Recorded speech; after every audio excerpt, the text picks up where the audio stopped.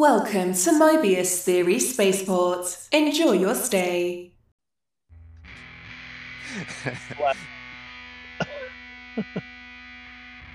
All right, here we go.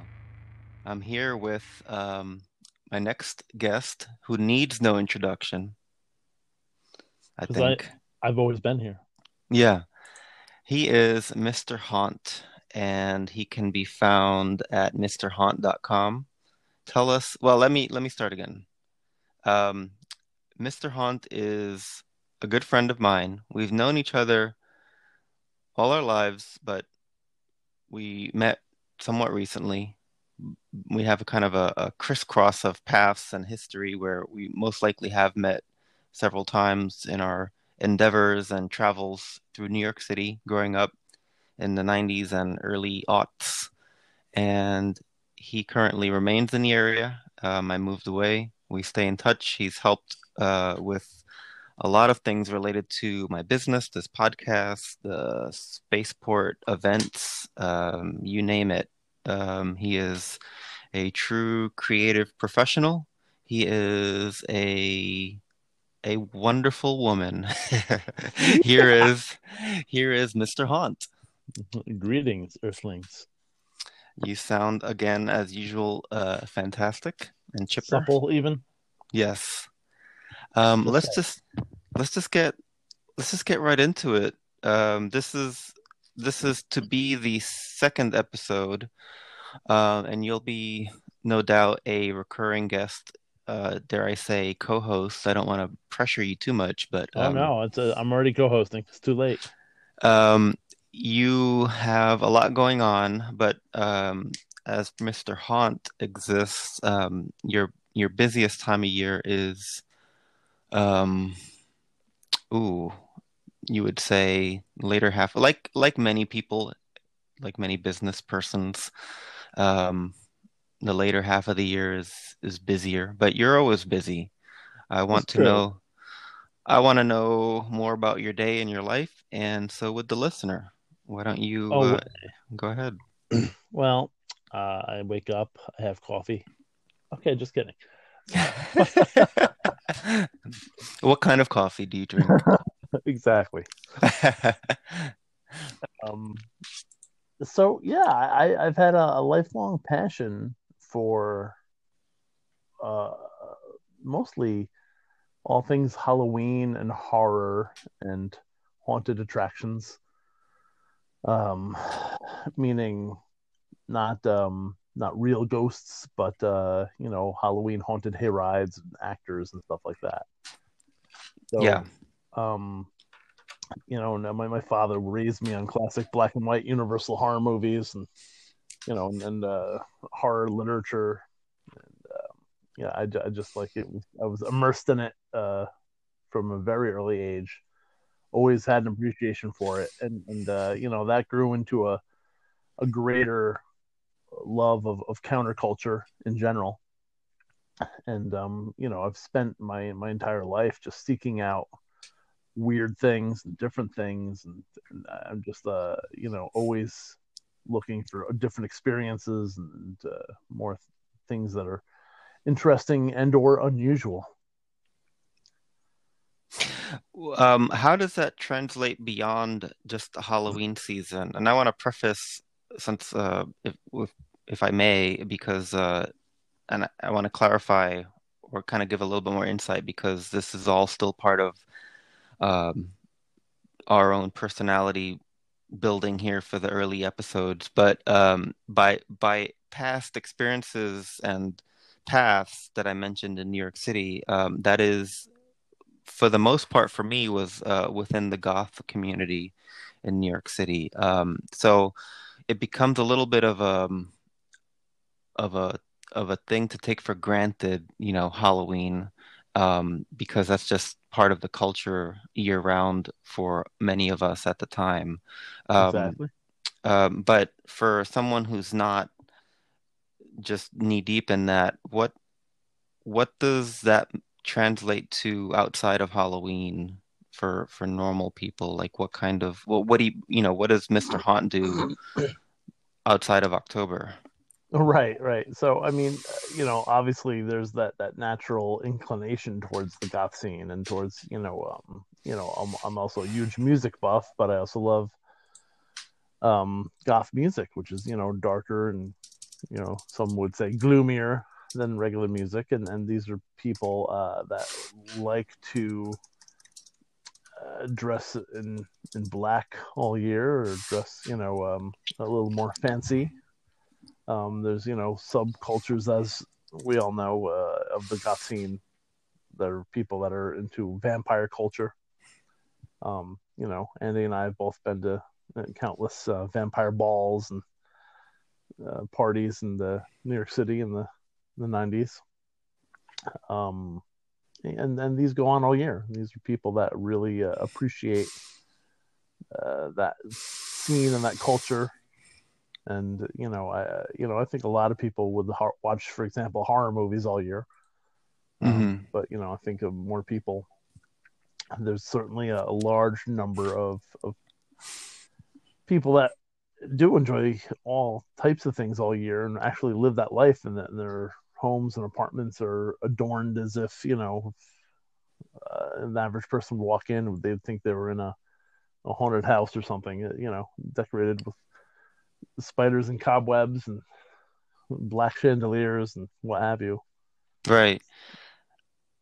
You mentioned cobwebs, and so funny, just a little bit of a tying this to a personal tangent. When I frequented, and still if I go to a goth event, granted Memphis doesn't have a huge scene compared to New York or Miami or Atlanta by virtue of its size, which is fair enough. But in those instances, my MO, or my dress, or my kind of approach and style was a more minimal. It wasn't really anything too crazy. Like it was a lot of just black, but it wasn't. You might have just thought I would be a rock and roller or something. It wasn't anything crazy. A leather wristband, or just an all black kind of garb with boots, so, what have you. So what's interesting is looking at your aesthetic. You actually aren't, by and large, your personality is not like s- scary, for Anything lack of but, a right? better word. Right. You actually have you smile a lot in your photographs. I'm a So huggy that's, bear. you hug, which, I will say, there was there were a lot of variations in personalities, even in the goth scene. There were For people sure. that wore pink, that liked Hello Kitty, that smiled a lot, and they just happened to embrace, which is, we'll get into that, what that means. But explain your aesthetic and why you're not just necessarily wearing a Cthulhu mask all the time. Right. Well, pardon me. It's I guess that it goes into my eclectic taste. I mean, that's not all I'm about. It's certainly probably my number one passion, but that doesn't mean I have to look like that. And I also have a day job and a family, and I also, by day I'm a mild mannered suburban dad.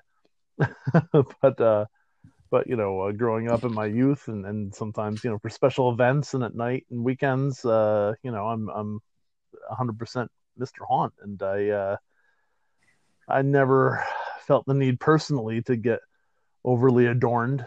Now, just you know for branding's sake, at least I love wearing my steampunk hat and goggles, and frequently walk around with my skull cane, who's affectionately named George.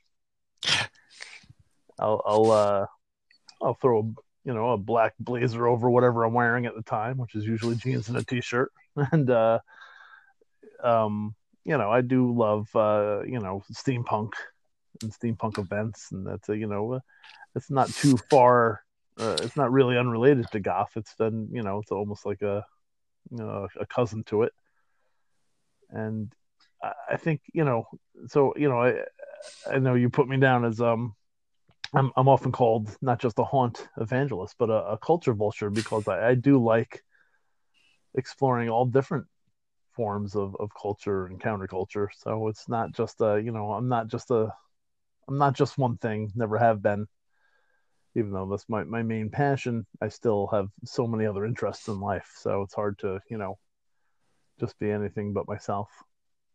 Yeah, and I hate to stereotype or generalize, although sometimes it makes it easy to do so in a appropriate context. But a lot of Goths were really well-rounded in terms of culture. When I was part, being part of the scene, like you'd have conversations, and sometimes it would be anything but talking about, Bauhaus and Yeah, the, Halloween movies. But there's a 80s were a strong part of, and not just gothy new wave 80s, but just 80s were just a big part of a culture that were embraced by that community.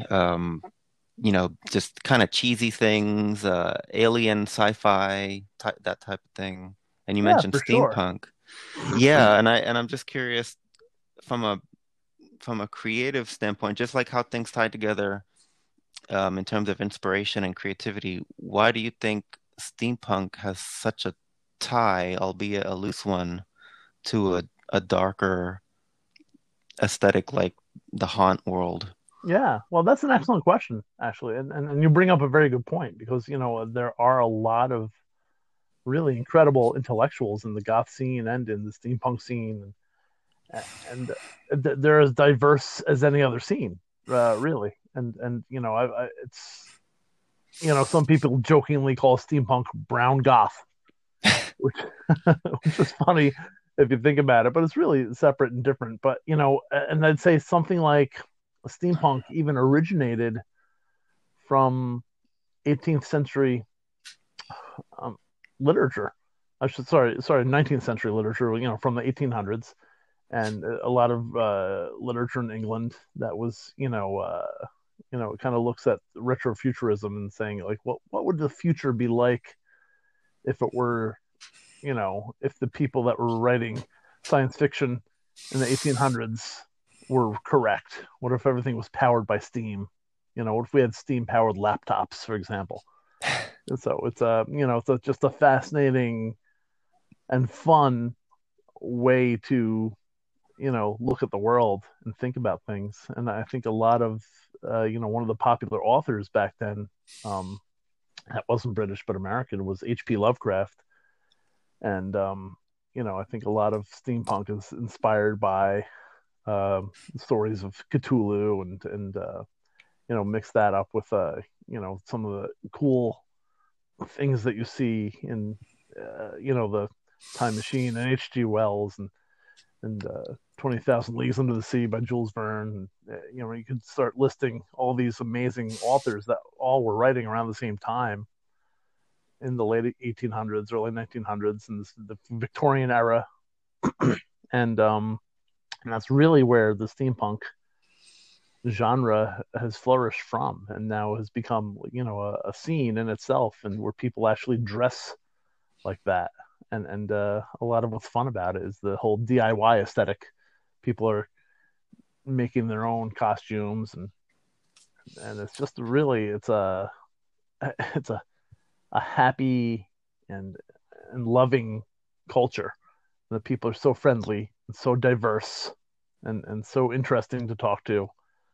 And that does kind of you could connect it to the goth scene, which it being it's counterculture, B, they have similar interests in things like monsters and Cthulhu, and they both like dressing up differently.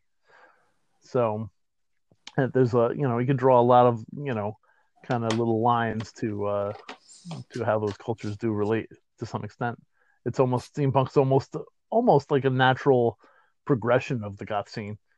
I know several former goths that have embraced the steampunk scene. Yeah, it's interesting talking about the aesthetics of various goth, and it's not just looking like the Crow, but there's also I guess another way to say what I would have labeled my own style as would have been more not quite romantic goth, although that's a thing that's a little bit more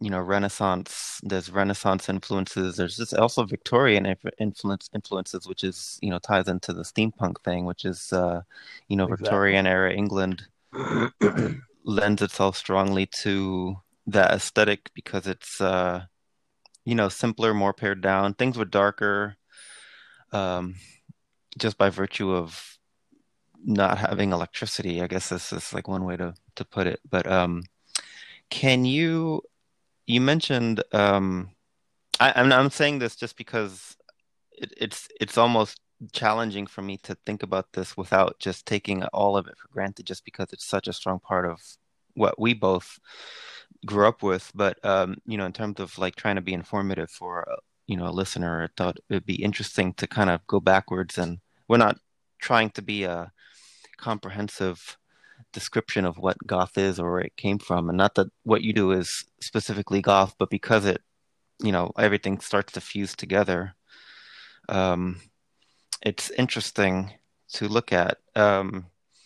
What can you, I would say you are pretty much more, and as far as everyone I know, you're as much of an expert on H.P. Lovecraft as anyone.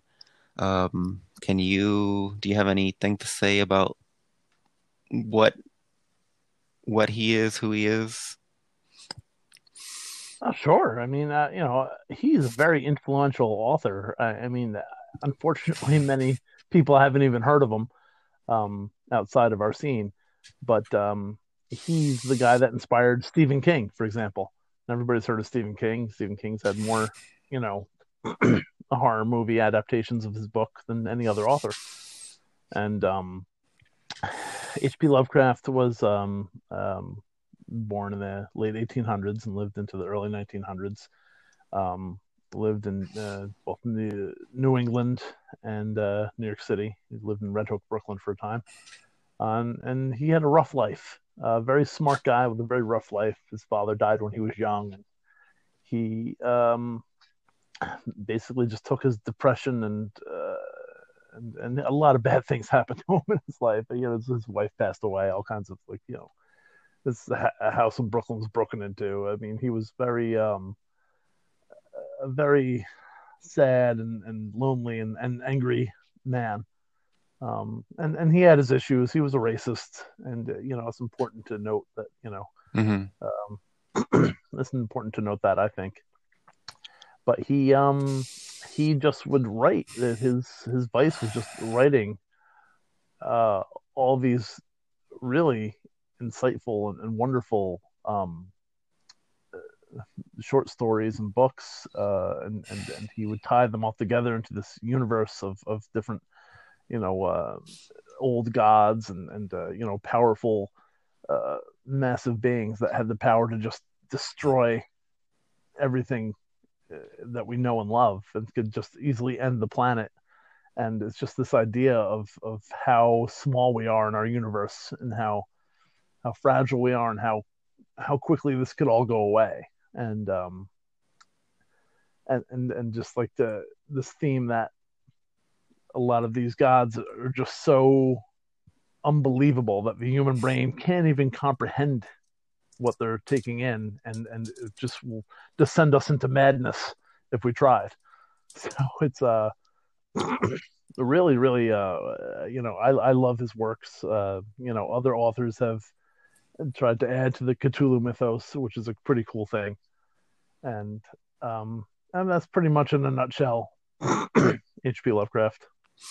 Do you think that, in your opinion, well, I want to say that as a personal rule that I've had for a very, very, very long time, the separation of the artist and the person is necessary for me for the most part, because having gone to an art school and knowing a lot about how the musicians and artists behind the work they create, almost all of them are problematic in some ways. Not to suggest they're all racist or truly evil people, but in terms of H.P. Lovecraft's work, do you feel like any of that personal viewpoint translates into the text, or is it, quote, safe? Well, for the most part, it doesn't. He's written some certain pieces that were non-horror that are just outrageously offensive, but most of his horror stuff, it doesn't really translate into it. And that is important to try and separate the work from the artist, but it still has to be known. And that's a difficult subject. It's hard to answer for everybody. And you're right. I mean, there's throughout history and today, even currently, there's just so many artists and musicians and what have you that have offensive personal issues, and it's very hard sometimes to separate the art from the person. Yeah, yeah, and I think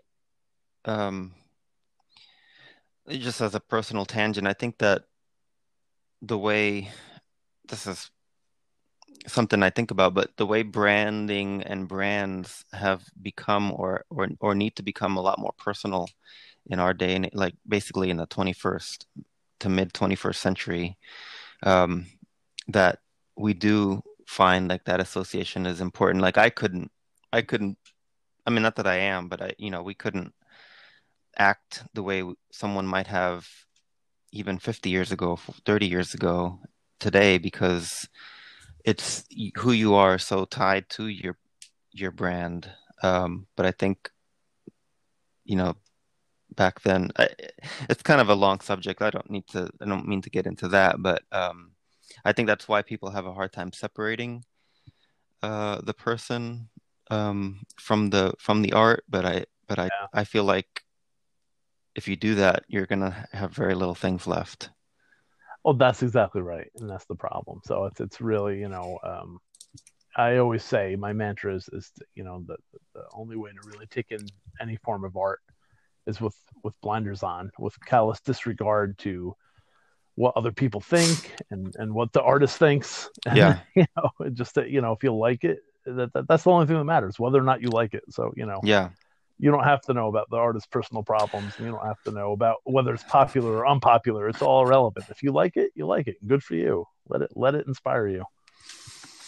Well, I want to ask about the cliches, and this is all kind of tying back to the creative process because, like, you know, almost more things than we ever realize are truly creative, even if we kind of dismiss it collectively. We'll say, "Oh, I'm not a creative person. I don't write or I don't paint." But just simply the act of getting dressed for a goth night, for example, is far more creative than, to be honest, a lot of painters don't even have that kind of expansion of mind and so forth. But how Well do you put. the cliches are there? How do you avoid or approach that? Like, how do you just avoid being too cliche? And that ties into a second question is, um, well, I'll wait for that because it had to do with your Santa Claus outfit, which I know I think that would be a great thing to share. Yeah, for sure.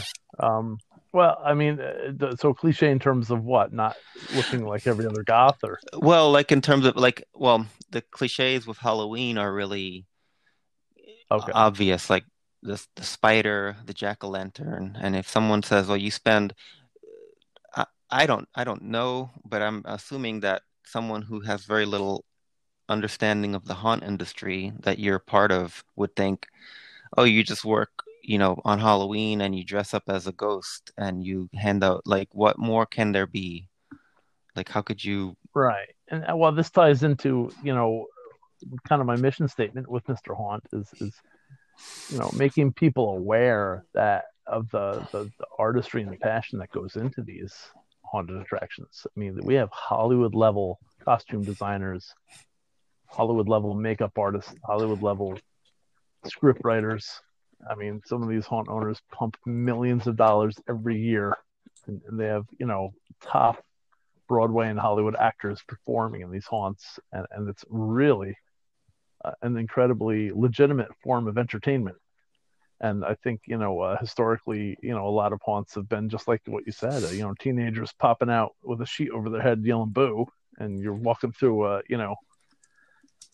black plastic bags as walls, and it's kind of cheesy and horrible. And most good haunts are no longer like that at all. And I think a lot of people still have that as their vision of what a haunted attraction is, and It's really not. So I'm encouraging everybody to get out there, do your research, find your good local haunted house, and they're so good that people travel. They jump on a plane to go to some of these haunts. That's how incredible some of these are, and how worthwhile, and how just incredibly artistic, how incredibly passionate the actors and the workers are at these haunts. And I think that's that absolutely is exactly how I live my life and how I choose to dress. And that's how you avoid the cliches. There's a lot of originality out here. How much you mentioned a number recently to me. I just want you to share how much money we're talking about. Well, I mean, the Halloween industry, pre-COVID at least, was approaching $9 billion a year. Wow. 9 billion with a B, and a large amount of that money is spent on haunted attractions. Wow. It's catching up with Christmas as the number one holiday for retailers and for consumers. And that's what's more to me. I do love Christmas, but I love Halloween even more because it's more universal. It's not a religious holiday. It's more about everybody experiences fear in a different way, and everybody some people love going to it because they love the adrenaline rush. Yeah, it's just incredible. I mean, it's not to me, a good haunt isn't about somebody jumping out and giving you a startle scare. It's really about delving deep into your psyche. What are your phobias? Yeah, that's a well done haunt can do that very well. And it's I'm just so so enamored with them. It's hard to I think the problems with a lot of holidays is when people don't deep dive enough and when they see things on the surface. And that same is true for Christmas.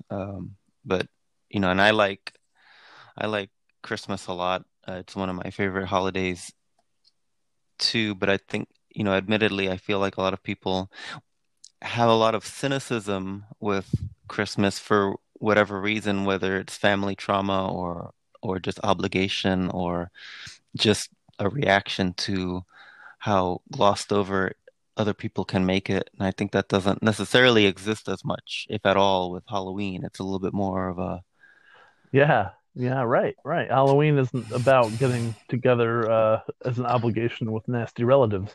Yeah. Yeah. Yeah, so you're right. It doesn't come with a lot of the negative connotations that Christmas does. So we had a discussion somewhat recently that was a really great creative brand talk, and something that I like to talk about or think about a lot is branding and personality, and how especially avoiding cliches or avoiding being direct, and how do you allude to something without being overt. And that's always a sweet spot and really hard to do. And I think that, like a lot of brands, you want to be able to do that effectively and carefully, so you're not just if I open up a pet food, well, it's just, I'm trying to think of examples, but it's really hard to avoid kind of these kind of cliches. So what we talked about was your Santa outfit, and we were talking about some really great things on mood and feel of an image without being overt, like little subtle things. Do you feel like you want to give away what you're? Yeah, for sure. Well, I should say you also are Santa Claus. That's another one of your jobs. I am Santa Claus. You've outed me. And my fan mail is going to get crazy at this point. Yeah, and you've since fired Will Ferrell. He didn't work out. He didn't work out. He's a little too over the top. He's a little much. But it's true. He does know me. Anyway, so I wanted I had for years just been wearing a cheap Party City Halloween store Santa costume, and I'm a big guy. I'm 6'4", and it was really ill-fitting. But as I got more and more requests to to be Santa at different events and venues, I said, you know what, let me make my own Santa suit. I employed a Swiss trained seamstress to help me out, and I designed my own Santa suit. So now my initial idea was like, oh man, I want to be like a steampunk Santa. And then I said, well, wait a minute. I don't want to scare the children or the parents. I have to, so the question became, how do I dress up a traditional Santa suit as much as possible without scaring families? And that's when I basically came to the realization that as long as I have the major components of the Santa archetype, I could get away with a lot. So as long as I have the colors, red and white, as long as I have a big beard and a hat, I think I could do a lot. So sure enough, it took me the better part of a year, but we were able to put together a very cool and unique Santa suit that still is obviously Santa to parents and children, but is also, if you look deeper into it, has steampunk elements and has kind of a very stylish Santa, with a couture coat and cool little buckles everywhere, and and I made myself a Santa staff and put some jingle bells on it, and so it just definitely looks very cool looking and very imposing, at my height, and it's the color red is slightly deeper, and but it's still definitely Santa. And I could, if I ever wanted to go to a con or something, I could doctor it up to be even more steampunk without ruining it at all. So yeah, so that's kind of my approach to avoiding the cliches while still adding my own element of style to something. Yeah, that's great. Those little details are really um, really important, and it makes sense that Santa would be a steampunk, because someone who's hand making toys, even if it's video game consoles, how is he going to get around? He's not going to use like a fighter jet or something to get. He's got to use some kind of steampunk, steam powered technology. I mean, For sure. it makes sense. Absolutely. That is true. Who is George, and where George where does is George come from? George is my cane that I bought. I want to say it was the first ever Steampunk World's Fair.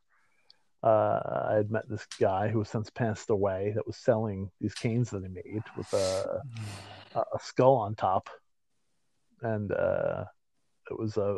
it can actually double as an actual medical cane for my exact height. But it looks so cool that I bought it very early on when I had first become officially named Mr. Haunt.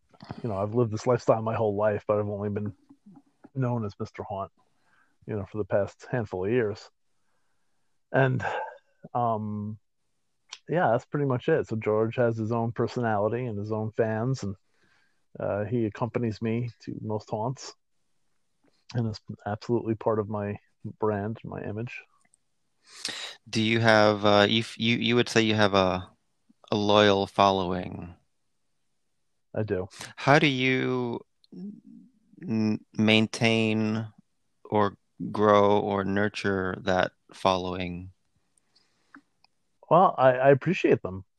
I treat them like people. I don't, I don't take them for granted, and I stay true to who I am. I think that resonates with my fans. That I'm the real deal. I'm not fake. I'm, actually into and knowledgeable about the things that I love, and that really resonates with fans. I'm not afraid to walk around in public with a steampunk hat and goggles on. Yeah, So, yeah. that's big. I think there were a lot of, this is not a bad thing, but what I can say in my own opinion about some in the goth community is that sometimes you'd have people who used it as an escape, which is totally fine, and they would kind of become a different person, and only when you would never know day to day that they were into such a scene or whether it was goth or something a little bit more slightly more extreme, like the fetish community or whatever. For whatever reason, they didn't want to be outed, so to speak. But Sure. so they just had this persona and this dress and this character, or just existed in this world, and that was it. And then they went home and did quote normal things. But there's always also some people who went a little further, and talking about some in what we know about the vampire community, which is probably another podcast. Um, uh, that kind of lived it year round, and were so extreme that they would believe that they were something, which again is not a problem, but they just lived it. So I would say you're somewhere not in the middle, but you're somewhere closer to that spectrum, but not quite. I mean, like you said, Yeah. you do have a family, you do your normal day-to-day things. Right. And my day job, by and large, has no idea that I'm into this or that I do this, and Yeah. that's fine. And I think that's, to me, it's important that, I'm not just one thing. It's okay to have multiple interests and multiple outfits and multiple worlds that Yeah. you exist in. That's fine. And that's healthy. It's not, one does not ever have to be at the expense of another. And that ties right back into, art and music. Okay, yeah, I love counterculture. I love strange music. I love goth music, and I love all kinds of stuff. But it's not at the expense of pop music. Right. I like that too. Right. There's plenty of things I like and dislike in both forms of music. So whether or not it's popular is irrelevant. I could, I like Sisters of Mercy as much as I could get down to a Britney Spears song. Yeah, same here. And I think speaking of sisters, it reminded me of, I never thought this was a particular job and a particular era where I was most active in it. So it kind of was a perfect storm of me wearing black a lot, which to me wasn't indicative of being a part of any kind of community or even counterculture. It's just, I could have been an architect if I were in an architect's office. That's kind of like right. there. But well, Steve Jobs wore black a lot, right? Right. But it's funny. I was in the office I was in at the time was, it's just a little bit more mainstream oriented. So they even just being innocuous, like how I thought I was dressing and acting was still called to attention. Like, hey, why do you wear black a lot? It's kind of like the cliche or the problem of asking people to smile. Hey, why aren't you? So it was just funny to me that trying to avoid trying to be on the smaller end of that spectrum that I described, it still was an issue because sometimes people want you to fit a very narrow hole or want you to be like them, and then it's upsetting when you're not. Hell yeah. How do you deal with, do you ever get, your personality is such where you're not like susceptible to being teased, or are you? Or maybe. Oh, everybody's teased, man. Everybody's teased. Yeah. And it doesn't matter where I go or in what scene or in what setting, there's always going to be somebody that has something to say. And it speaks much more about them than it does to me. I'm quick and witty with my jokes, so people learn very quickly that if they want to try and tease me, that they're going to get teased 10 times harder and exposed as the idiot they are. So, and I think I developed that from a very early age as a defense mechanism of being able to bite back bullies. Well, that's a very nice tactic to have learned. I haven't. I'm slowly getting it now, but historically, I've always been like 2 days later when I'm up at night, realize what I should have said. But by and large, I ignore them. It's really not my problem; it's their problem. Right. Do you have any Any parting words? Any last thoughts? Be nice. Where can we find you? Oh, well, the newly formed MrHaunt.com, and just search up Mr. Haunt on any social media, and poof, there I am. I will. I'm helping you with the branding. This is true. Can I say that? You sure can. I'm proud of that fact. And I'm happy to have your help. This might, I want to do, branding as part of creativity is going to be an ongoing discussion on the podcast. And I know we'll talk about that in particular anyway, so I won't need worry about getting into it now. But again, it's the challenge, and what I feel is important to do is to not lean on cliches to get your brand across, because you are such a personality already. You don't need to make your branding try to compete with you.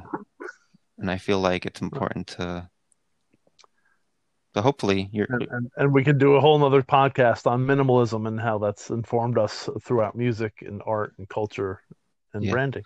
Yes. We should. I probably can have some guests that are